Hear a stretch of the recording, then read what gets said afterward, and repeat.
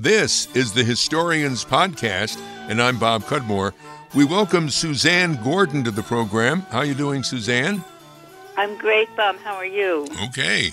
Award-winning journalist Suzanne Gordon is author of Wounds of War, How the Veterans Administration Delivers Health, Healing, and Hope to the Nation's Veterans.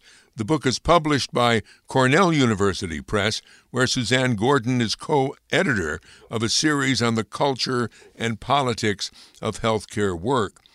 The book is a reasoned defense of the VA, the Veterans Administration, against some in the federal government and elsewhere who want to transfer medical care for military personnel to private sector providers. I do want to hear your views on that. But this is the Historians Podcast, and what intrigued me about the opportunity to have you on as a guest is I'd like to spend some time on the history of medical care for veterans in America, which you deal with in an early chapter in your book. The Mohawk Valley, where we come from, or where the Historians Podcast is produced in upstate New York, was greatly impacted by the American Revolutionary War. What happened to George Washington's troops after the revolution ended? Was there an effort to care for their problems? Well, so basically, the book that I've written is about the Veterans Health Administration, which is the largest of the three agencies in the Department of Veterans Affairs, which includes the Veterans Benefit Administration and the National Cemeteries. And the history, as you mentioned, Bob, of the VA or of the modern VA and our relationships to military veterans goes back, to the Revolutionary War when the veterans in George Washington's Continental Army were paid in paper currency, and it was really essentially worthless, and it wasn't accepted by banks and merchants or governments who were demanding overdue property tax payments. And so people were suffering from evictions from their small farms, or they were put in debtors' prisons. And the Continental Army officers did a little better. They got some pensions, as did their widows and orphans. But there was really not a lot of help for regular soldiers, and there was actually the Shays Rebellion in Western Mass that was suppressed. So there's a long history of really a failure to take care of veterans, or, it's like we love our soldiers during war, but as President Trump said, we don't really... President Trump, in his example of not wanting to spend the money to take care of veterans when they're not in the military any longer. And this we can trace this in the Civil War, in the First World War, and then all the way up to attitudes now among ultra-libertarian politicians and corporate CEOs and so forth. I'm sorry to keep dragging you back to the past, but what we see up here historically is that after the Revolution, and I presume they were the officers, were granted land up here because this was the frontier at the time. Right. And some of them were, but probably was not your ordinary soldier. Right. Yeah, I mean, I have to say, Bob, I wrote a chapter on history in my book.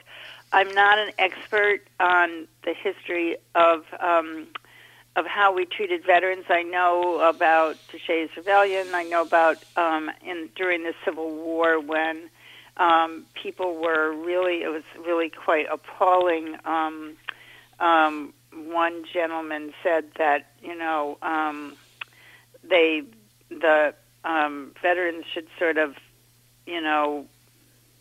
pull themselves up by their own bootstraps, and I mean, Lincoln said that we had a responsibility, and this is the slogan always that's used, to care for him who shall have borne the battle and for his widow and orphaned. But I mean, there was there was this feeling that, if you took help from the government, you were sort of as one person said, a slump and a dirty loafer, and, that you wouldn't develop, quote, new muscular habits, and you'd become dependent on welfare, and that really is a sentiment that continues to this day. And there's a big debate even about, should people with post-traumatic stress disorder, if they get compensation, should they,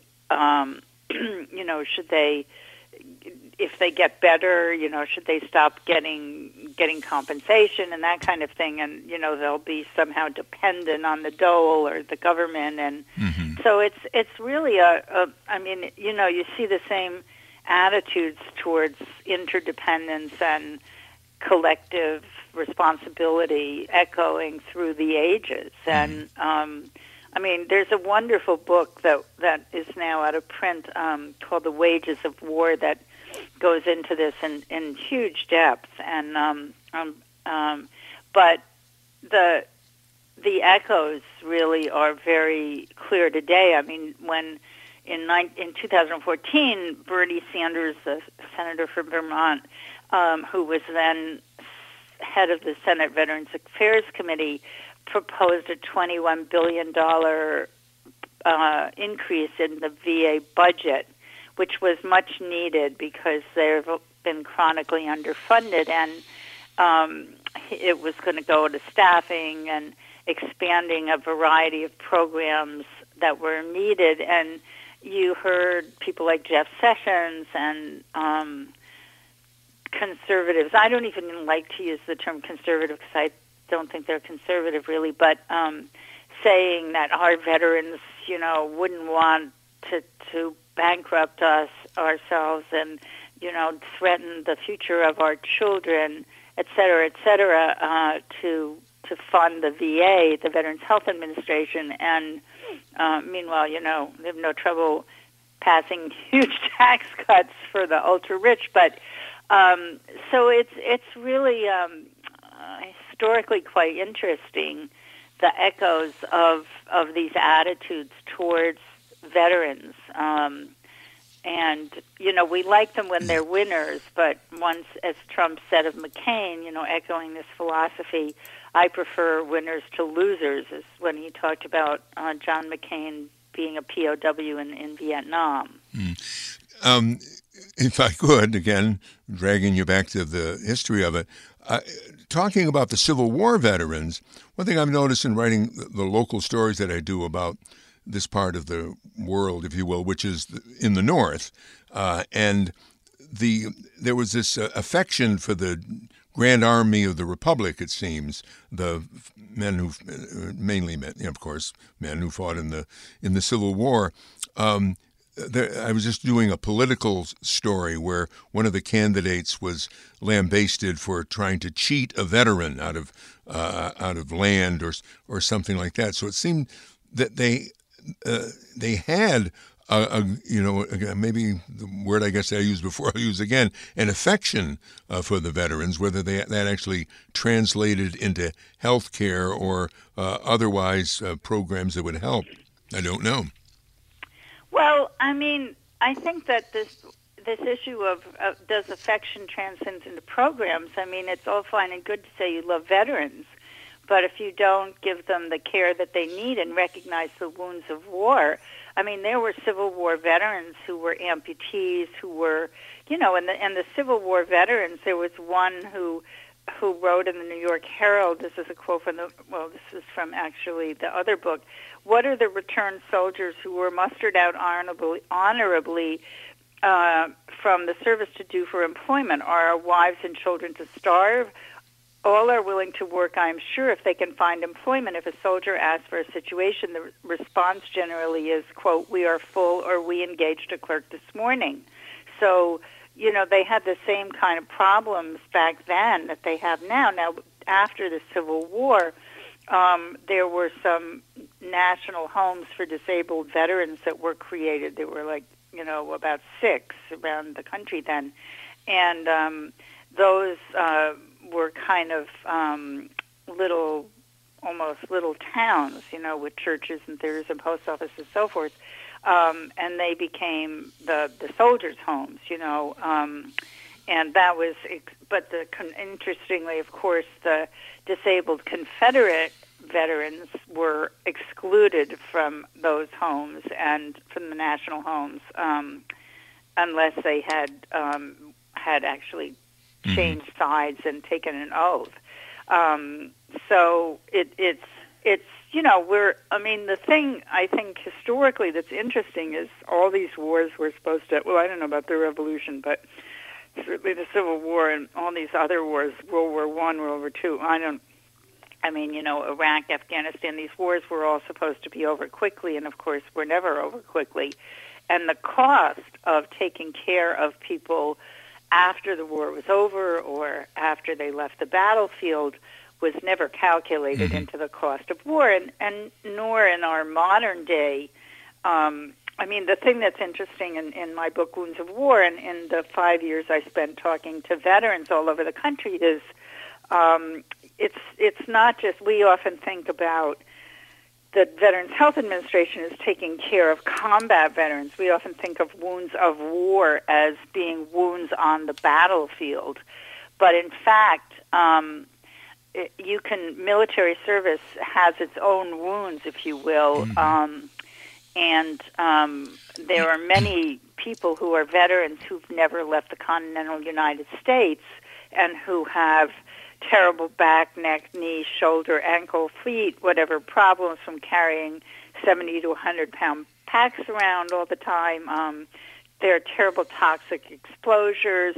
They've even shown that in some military training, again, without even leaving the U.S., the explosives that are used in battlefield training have created mild brain injuries, traumatic brain injuries. There were some terrible drill sergeants in a Marine camp in Paris Island, and one guy killed himself, and others have suffered PTSD.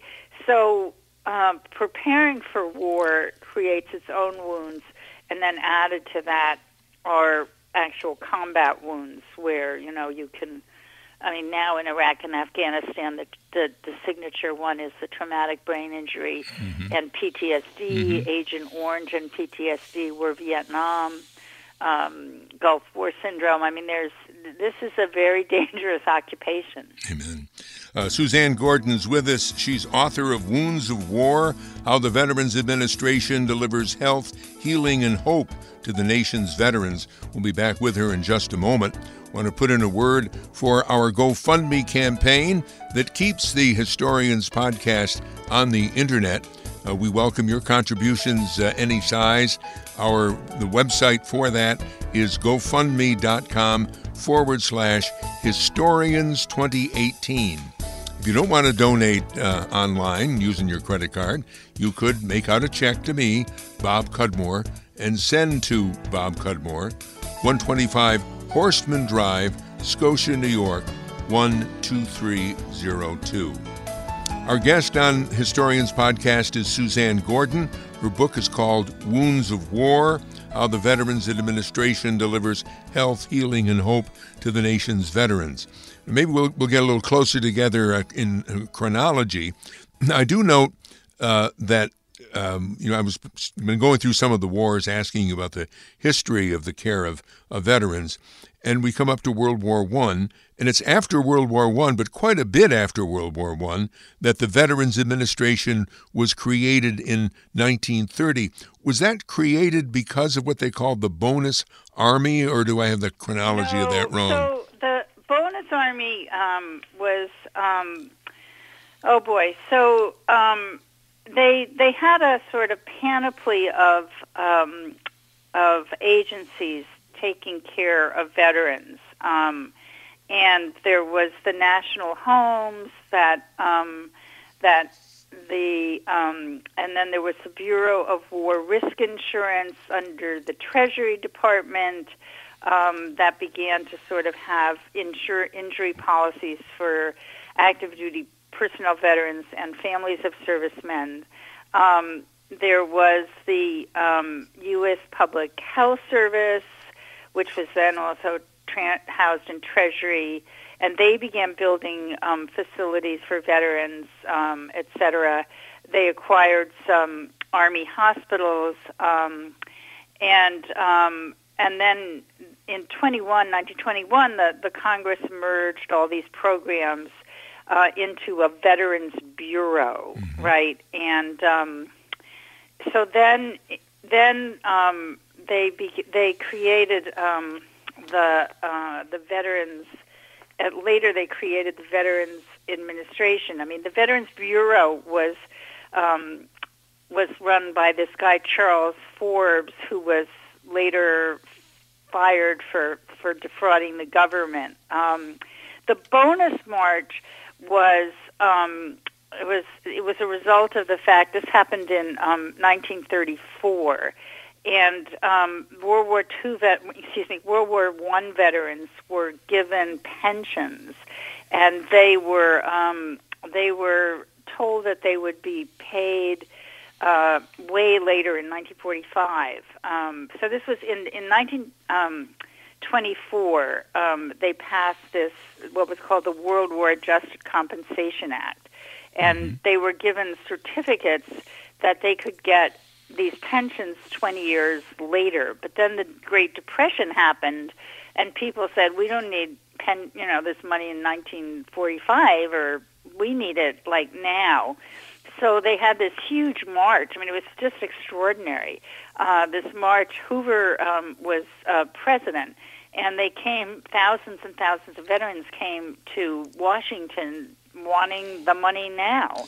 And Hoover sent MacArthur, who was then Army Chief of Staff,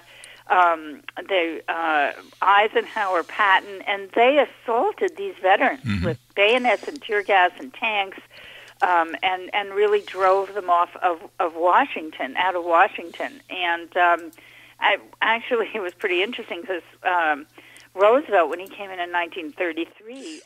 I'm sorry, let me interrupt you. You had said this happened in 1934. That can't be right. It was 1932, maybe?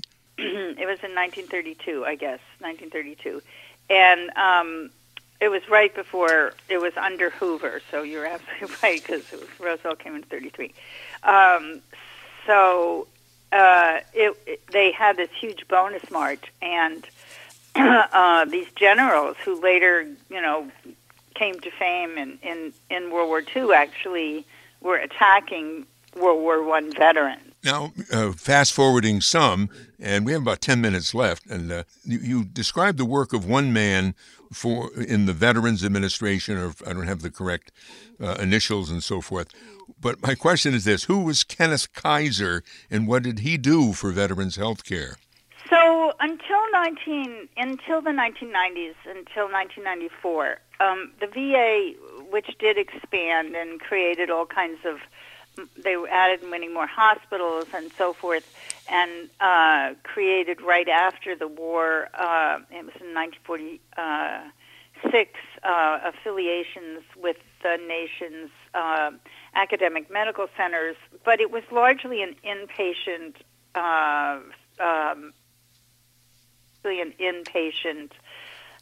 hospital system. And Kenneth Kaiser came in. He was a physician. He was a veteran. He had been the head of the Department of Public Health in California, and he came in 1994 under Clinton, and he created the modern VA. He encouraged the development that there had been a bunch of people inside the VA developing a modern healthcare information technology system called VISTA, which is the first and still remains the best healthcare electronic medical record around. He also expanded to outpatient care, and he decentralized the VA. He really brought us the VA that is today. And it was him and his team. And it was very interesting because of what they call the Kaiser Revolution, and it's spelled Kizer. He created a healthcare system which I believe is the best healthcare system in the United States. Now, the United States healthcare system, the broader private, market-driven, profit-driven healthcare system has a lot wrong with it, as many people know, which is why there's been this endless debate about why we're the only country in the world that doesn't have a national publicly funded healthcare system. We actually do have a small national publicly funded healthcare system, which is the Veterans Health Administration. But Kaiser created a healthcare system that started to be the envy of the rest of American healthcare, and Business Week and Harvard Business Review and Forbes and the Wall Street Journal were all praising the VHA as a model for healthcare for the rest of the country. And when the Bush administration came in, they did not like that narrative at all, because they were people who felt government can do no right and the private sector no wrong.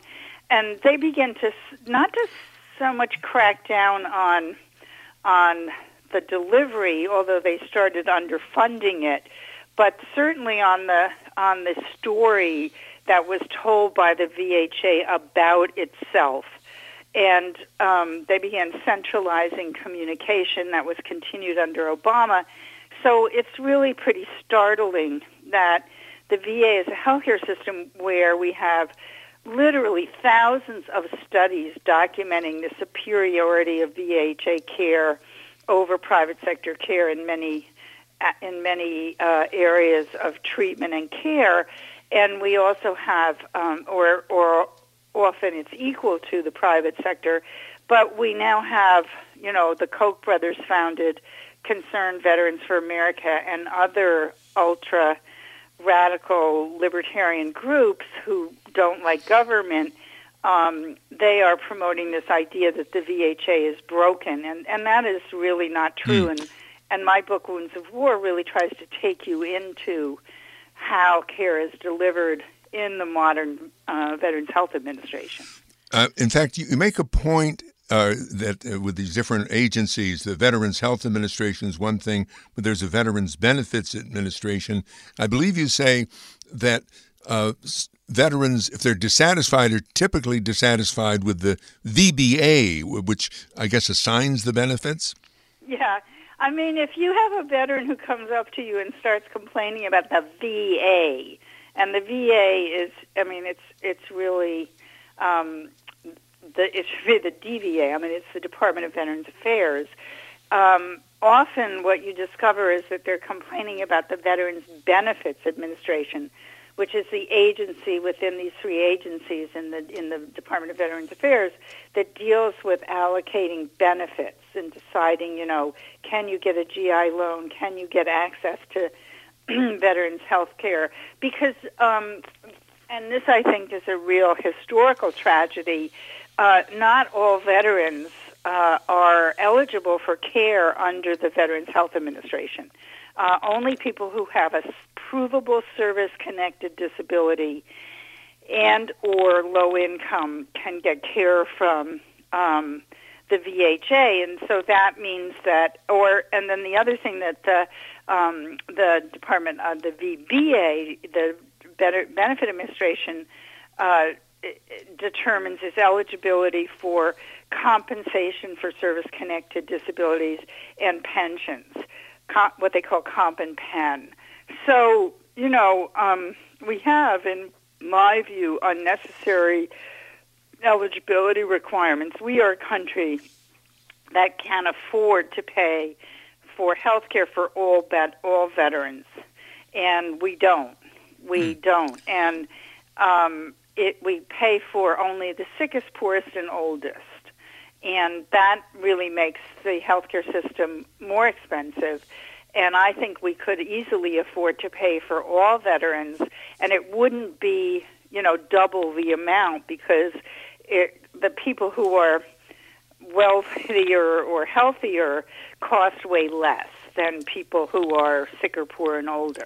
Let me see if I understand this. Let's say someone is a veteran of the war in Afghanistan and gets some cancer, let's say, that's unrelated to his service in Afghanistan. They can't treat him at the VA? Okay, so this is complicated, to make things even more complicated. So post 9/11 veterans are given 5 years of free care and sort of no questions asked. But then it's sort of unclear whether they'll be continued to be cared for.